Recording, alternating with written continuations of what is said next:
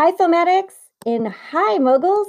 Today we have a special guest for you on the show, Josh Blaylock. Josh is the Chief Creative and Executive Officer for Pop Cultivator and the driving force of Devil's Due Comics. Josh, welcome to the show. Hi there. Thanks for having me. Oh, we're so happy to have you. You have just been a tremendous force in the comics world, and I'm just so excited to have you here. And so, can you give the audience a sense of Pop Cultivator and how it's different from the work you've been doing as a comic book publisher? Sure. Yeah. So Pop Cultivator is a comic book studio. So we're creating comic book content, and we'll be setting up different publishing pipelines from there. One of which will be Mike Publishing Company. But it's the unique thing about this is that it is a big part a fan-owned studio. So the fans are literally buying shares in the company. They are helping to fund it, and we are involving them, along the way behind the scenes in a lot of what we're building. And it really gives comic book readers and fans an opportunity to be part of the industry Okay, so for most in a way that wasn't possible before. yeah, so for most people tuning in, can you just explain to them a little bit about that because they probably don't know that you are, you're doing a crowdfunding. It's a crowdfunding raise for your cultivator. Is that a streaming studio or Oh yeah, sure. or a publishing studio? So they kind of can just kind of understand it a little bit better. Well, so I've been publishing comic books for 20 years. That's mostly print comics that go to all the stores around the world, and we have digital versions of those.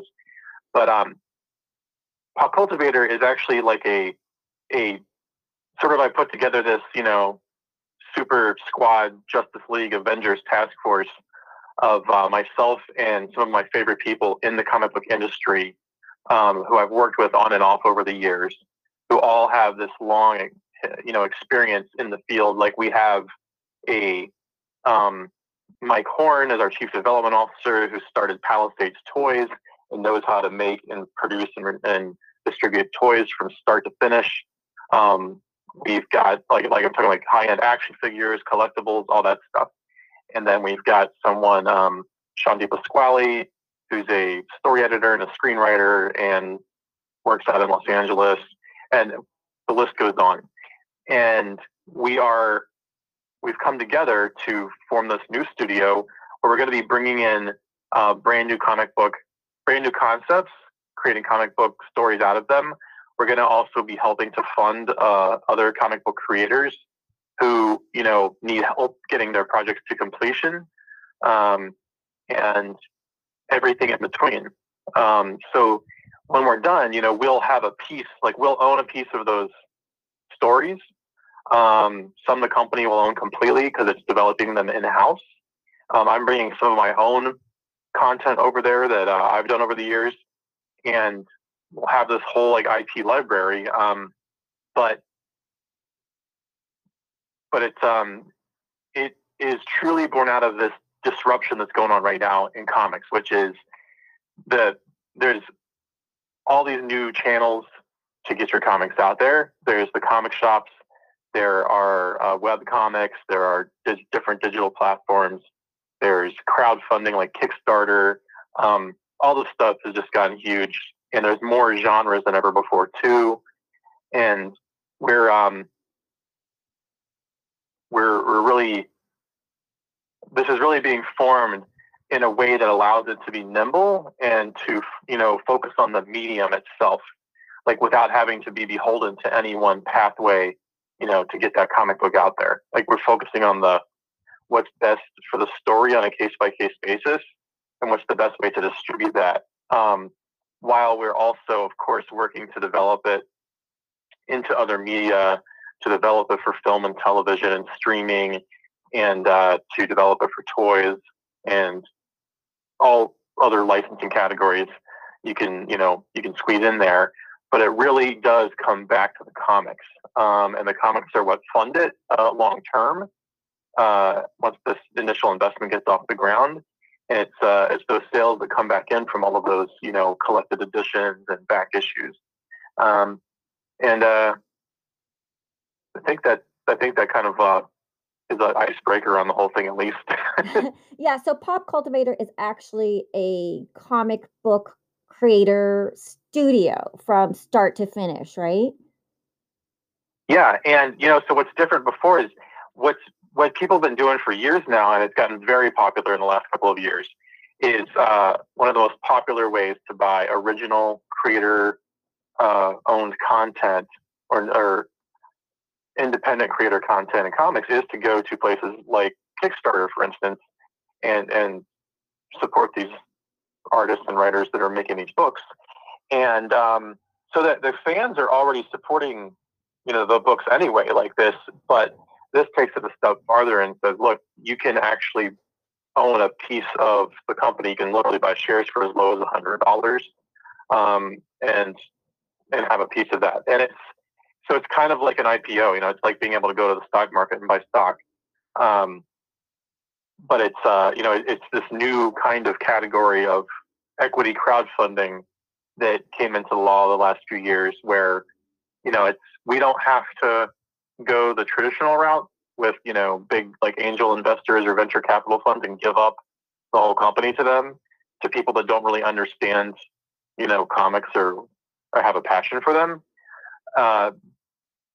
And we can also we can go directly to the individual to actually care about the medium. Okay, so Pop Cultivator will be 100% funded by the fans or whoever is the investor in that. And I'm just gonna put a little disclaimer, we're not a licensed broker, and have to follow all your SEC rules. And you can find Pop Cultivator on WeFunder as they're currently doing their raise, right? Right, Josh? Yeah, yep. Okay. It's wefunder.com/popcultivator. Okay. And just another so there's like nothing that stops us down the line from being able to get bigger outside financing and to really blow this thing up. But the fans being such a big part of it and owning a piece of it are not just making it possible.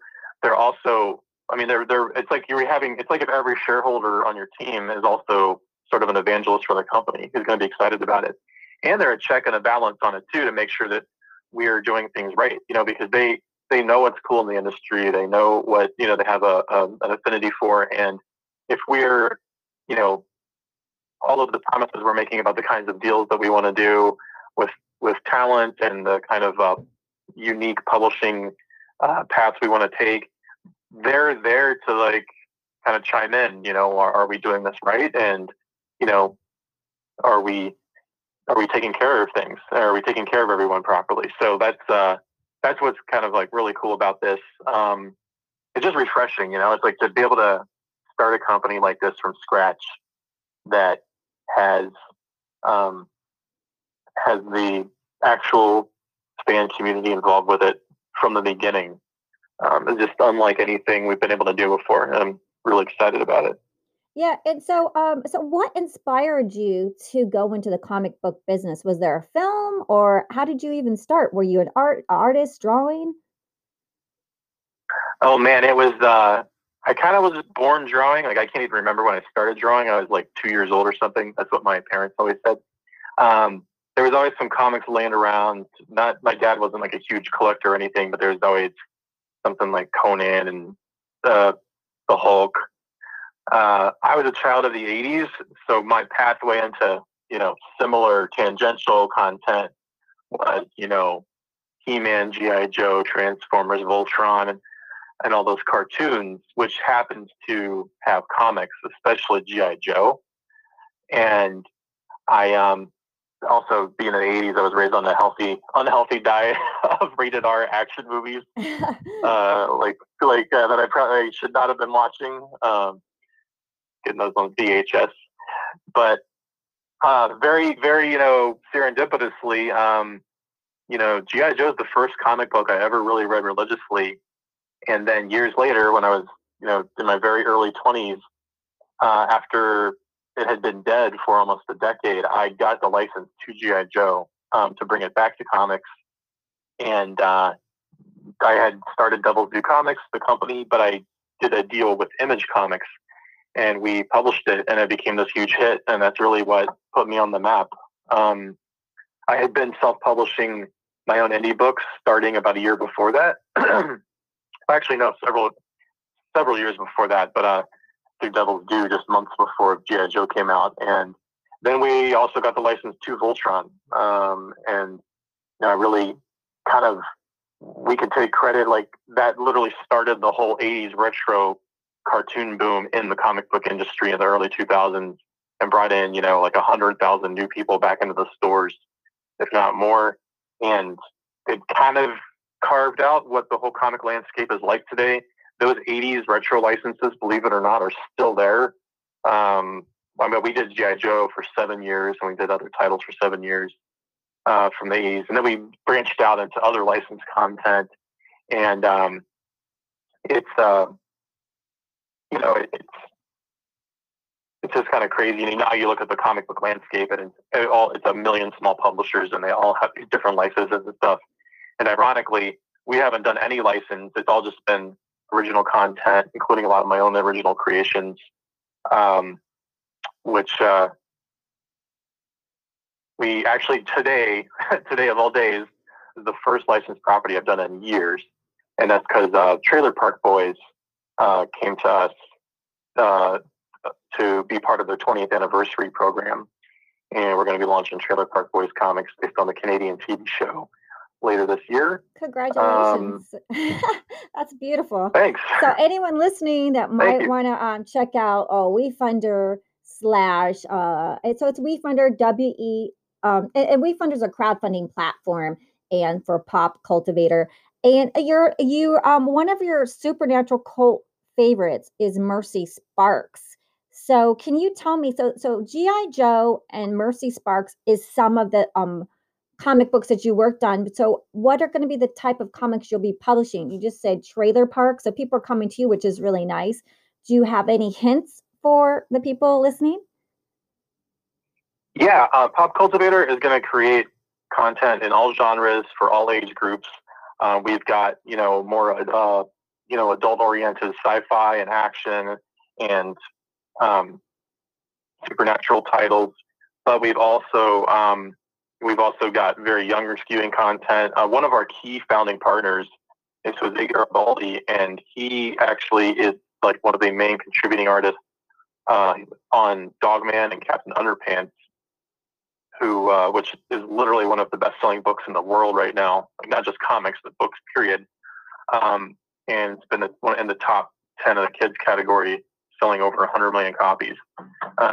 He worked as the colorist on those titles. He worked as the designer on the Captain Underpants animated series. And now his new book, tentatively titled Ruby DIY, and another kid's book called History is Written by Victor. Really cute books that are both in the works through Pop Cultivator. They're going to be part of our initial launch. And you can see some sneak peeks of that on the WeFunder page. Or if you're, depending on when you're listening to this, just popcultivator.com. We'll also have things posted there, and we'll keep everyone up to date on what the publishing partner is going to be for that once it gets farther along. And there's a lot of stuff coming. We actually kind of like what we're doing is a lot of it's contingent on the funding. So we're continuing to fund until the end of April, and we have a lot of contingent deals in place that are sort of triggered based on how much we raise. But yeah, Ruby DIY definitely.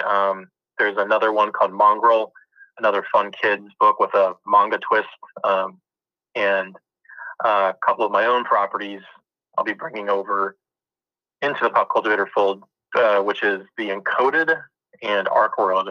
One's a sci-fi title, and another is a fantasy sci-fi title that sort of looks at the question of ancient Atlantis and was there actually an advanced lost civilization on Earth thousands of years before there was supposed to be anything like that. Oh, that's amazing. Yeah. So we might have to talk because my podcast, Enchanting Book Readings, has hit #1 around the world weekly. since the launch last year in February. So maybe we'll have to talk. Oh my God. Yeah. Yeah. That'd be great. Yeah, and I can also promote any of your up and coming, kid stuff on there as well. And but I just wanted to know, like, where did you start? You grew up? Did you grow up in Savannah? Because were you a comic art student at Savannah College of Art and Design? Could you tell us a little bit about that beginning? Because some people out there are like, how do I start? Where do I go? And your story can inspire so many brilliant artists that are up and coming. Sure. I actually no, I didn't go to that school, but my book on self-publishing, honored to have as required reading there. Oh, okay, so I wrote an actual prose book on self-publishing comics that one of the staff there put on as a requisite. I was born originally in Ohio, Dayton, Ohio. I kind of bounced around for a while, living in Florida, living in Maryland, and then ended up back in Ohio and Cincinnati. And right around that age, I was getting hardcore into comics. It was really the Batman movie, the 1989 Michael Keaton Batman movie, that really got me going from beyond reading G.I. Joe comics as a little kid, and then just obsessively drawing and writing my own superhero stories, got me over into really reading comics like hard, like a lot after that movie came out. And I just never stopped. And so when I was in high school in the 90s, there was all these publishers popping up out of nowhere because there was this huge boom going on. There was a glut of comics. And I just got the bug to, I wanted to be hired badly. And short version is I was just too impatient. So I learned how to self-publish myself and how to get it distributed, and started self-publishing when I graduated high school. I did started driving my crappy little car to conventions all over the Midwest, which a convention back then, and it was like a little hotel ballroom with maybe 200 people in it. I just really what happened when I went to an art school for a couple of years to get my portfolio together for graphic design and to be able to cultivate a freelance business. But I fell into a day job after stumbling around. It was in a t-shirt company, very, very small. There's like 4 of us total, to the 2 owners and 2 employees. And I got to help launch this and really take the lead on this line of 80s retro apparel called Old School that just took off like crazy. And it blew up in a Hot Topic and even stories back then like Gadzooks. And that's how I got my teeth on licensing. I learned how all of those deals worked, and was able to transition that over because I'm self-publishing comics on the side. I started, putting out these black and white titles. They would go to all the comic book shops. They would be circulated everywhere. I just wasn't making a living off of it. And then I took what I knew from that licensing job and I got the G.I. Joe license. And then once that book hit, it was sort of like a 6-year overnight success story. Just putting out books, that were under the radar, and then finally one hits big, and then all overnight, everyone thinks you have this hit book selling over 100,000 copies. What was one of your favorite books? What was one of your favorite books that hit?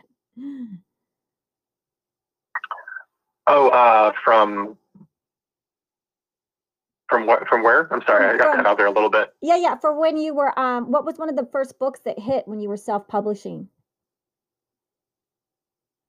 Oh, it was, my first book was this little kind of cheesy thing called Minotaur, but I did a book called Misplaced, and those were just sort of chugging along. I did a book called Penguin Brothers, which we're actually looking at bringing back in Pop Cultivator, kind of coming full circle.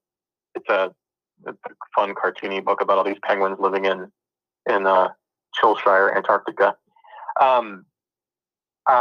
It was G.I. Joe. That was a hit license property. There had never been anything like that brought back from the 80s.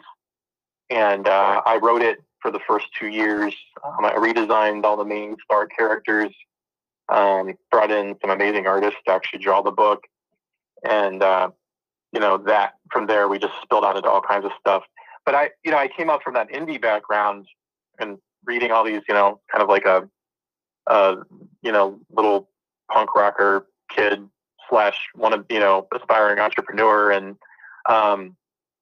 my biggest personal claim to fame at this point for my own creation is called Mercy Sparks. It's about this devil girl that secretly lives on Earth hiding as a human, and she hunts down rogue angels for heaven.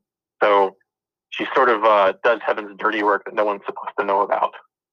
And it's really fun. It's irreverent. It's got a lot of humor in it, but it has like a lot of layers and a bigger universe to it as well. So, if you're a fan of irreverent comedies kind of stuff like Deadpool, but also if you like the deeper stuff like Supernatural or Lucifer or Preacher, there's a little bit of all that mixed together. And we actually just set that up with MGM Studios this past year. So that is hopefully going to be something people hear a lot more about. That's fantastic. And that's a whole other thing. That's a whole other podcast. Once we really started to hit our stride, it wasn't long before Hollywood came knocking, and then we had, that whole experience of the mid 2000s when graphic novels really started to take off with all the movie studios. Yeah, and I just want everyone to know, so Josh Balok, a little bit more about him. He's worked with Hasbro, 20th Century Fox, Universal Studios, Paramount Pictures, Lorenzo di Bonaventura, Michael DeLuca, Milo Ventimiglia. Can you say that? Can you pronounce that for me? Milo Ventimiglia from This Is Us. Yeah, in MERS and so many more. So what you're doing is just so fantastic. And I hope that the listeners will really just, get behind your popcultivator.com, be part of your vision of your studio. And also, what's the, is it going to be online, or will you have a brick and mortar location as well? Because, how has COVID affected your plans for that? No, I mean, the company itself is not going to really be a physical presence anywhere. It's a creative studio. We all work remote and digitally now. Even before the pandemic, that's how almost all the comic creative studios worked. But as we grow, as our library grows, there's going to be some very cool opportunities to do events. And one of our key founding members, who's going to be interacting with our investor community, Alma Silva, comes from that event world. And I've done a lot of it myself too. We're really looking forward to going big at certain conventions, sort of having all of our properties on display there and arranging for some cool parties. And, depending on what tier someone is as an investor, one of our perks too is we can help them get access into those conventions. And of course they get access to parties and stuff that we might throw. There's all kinds of, just go on a little tangent. There's all kinds of fun stuff we can do with the perks with a crowdfunding equity like this. That's amazing. Pretty much any shareholder can get digital comics. As it goes up, there's all sorts of access that we can offer. Yeah. So there's lots of incentives for the average comic book fan to get involved in your business. Well, if someone can't go so high, is there something for your a fan that's just an unaccredited investor? Do you have any goodies for them? That's the great thing about the equity crowdfunding is you don't have to be an accredited investor. That's the huge thing about it.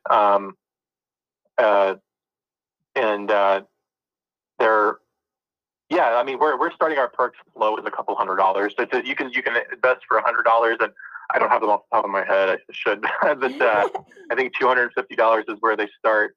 That gets you access to all of the digital copies of all of our books we're producing. And then there is discounts that start very early on, when it comes to actually, if you, buying the physical product, if you do want it, sort of like if you bought Tesla stock and that automatically got you discounts when you wanted to go buy your Tesla. I'm sorry, you asked about the brick and mortar though, and about how the pandemic might have affected things. Just for the industry in general, comics has actually gone up during the whole pandemic. And I know several comic shops, just mom and pop comic shops, that have literally had their best years they've ever had in history. And these are some shops that have been open for 30 years. It's kind of like there was this huge growth in comics anyway already happening. And the whole recession and lockdowns just didn't stop it. In some ways, it helped it because comics really do show to be recession proof. It's still, it's not just, they always say it's a cheap form of entertainment, but I think it's beyond that. It's just, it's like reading. You're reading. So when you sit down and you really want to escape into something and not think about anything else, there's the community aspect to it. There's a collector aspect to it, and from a business perspective, I've never been more excited about the medium because the market's already so strong, but now we've got millions of kids who are aging up very quickly, and that there's a whole wave of those millions of kids reading those Captain Underpants and Dogman type of comics who are now coming in. They're reading manga. Manga now has finally eclipsed the kids' books, like more adult Japanese kind of anime style comics, and those are spilling over into all of the other amazing different genres of stories that are out there. And we've got millions of adults that are going to be coming into the industry very soon. Older teenagers and adults are going to, wanting all different types of subject matter. One little fun trivia fact is that superhero content is actually only about 15% of the comics that come out now too. A lot of people don't realize that. There's really something for everyone to read. Oh, that's wonderful. And so these comic books, you're also planning on making them into TV series and film series as well? Oh yeah, absolutely. We really are sincere about not just wanting to turn things out. They really need to survive on their own, and they need to be considered a success, regardless of whether or not there's another type of media deal. However, we're absolutely pursuing that. We've got people on our team. We have a network of producers we've worked with before. People we've set our own, people I've set up my own deals with already on my own other comic book projects and through my company Devils Do. Sean Pasquale is one person on our team who has a couple of screenplays in development right now that he's written himself. He's a story editor for New York Times bestselling author. He story edits numerous comic book titles.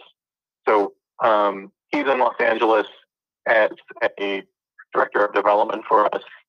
And then we are we're building our network more. I could name drop, but at the same time, we know a lot of really, really cool people in this space.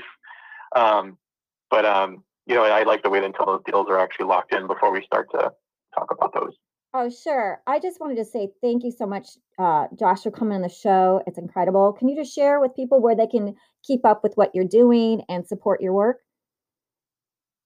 Yeah, again, popcultivator.com, and that'll lead you right to the WeFunder page. Go to devilsdo.net. That's my main comic book publishing company.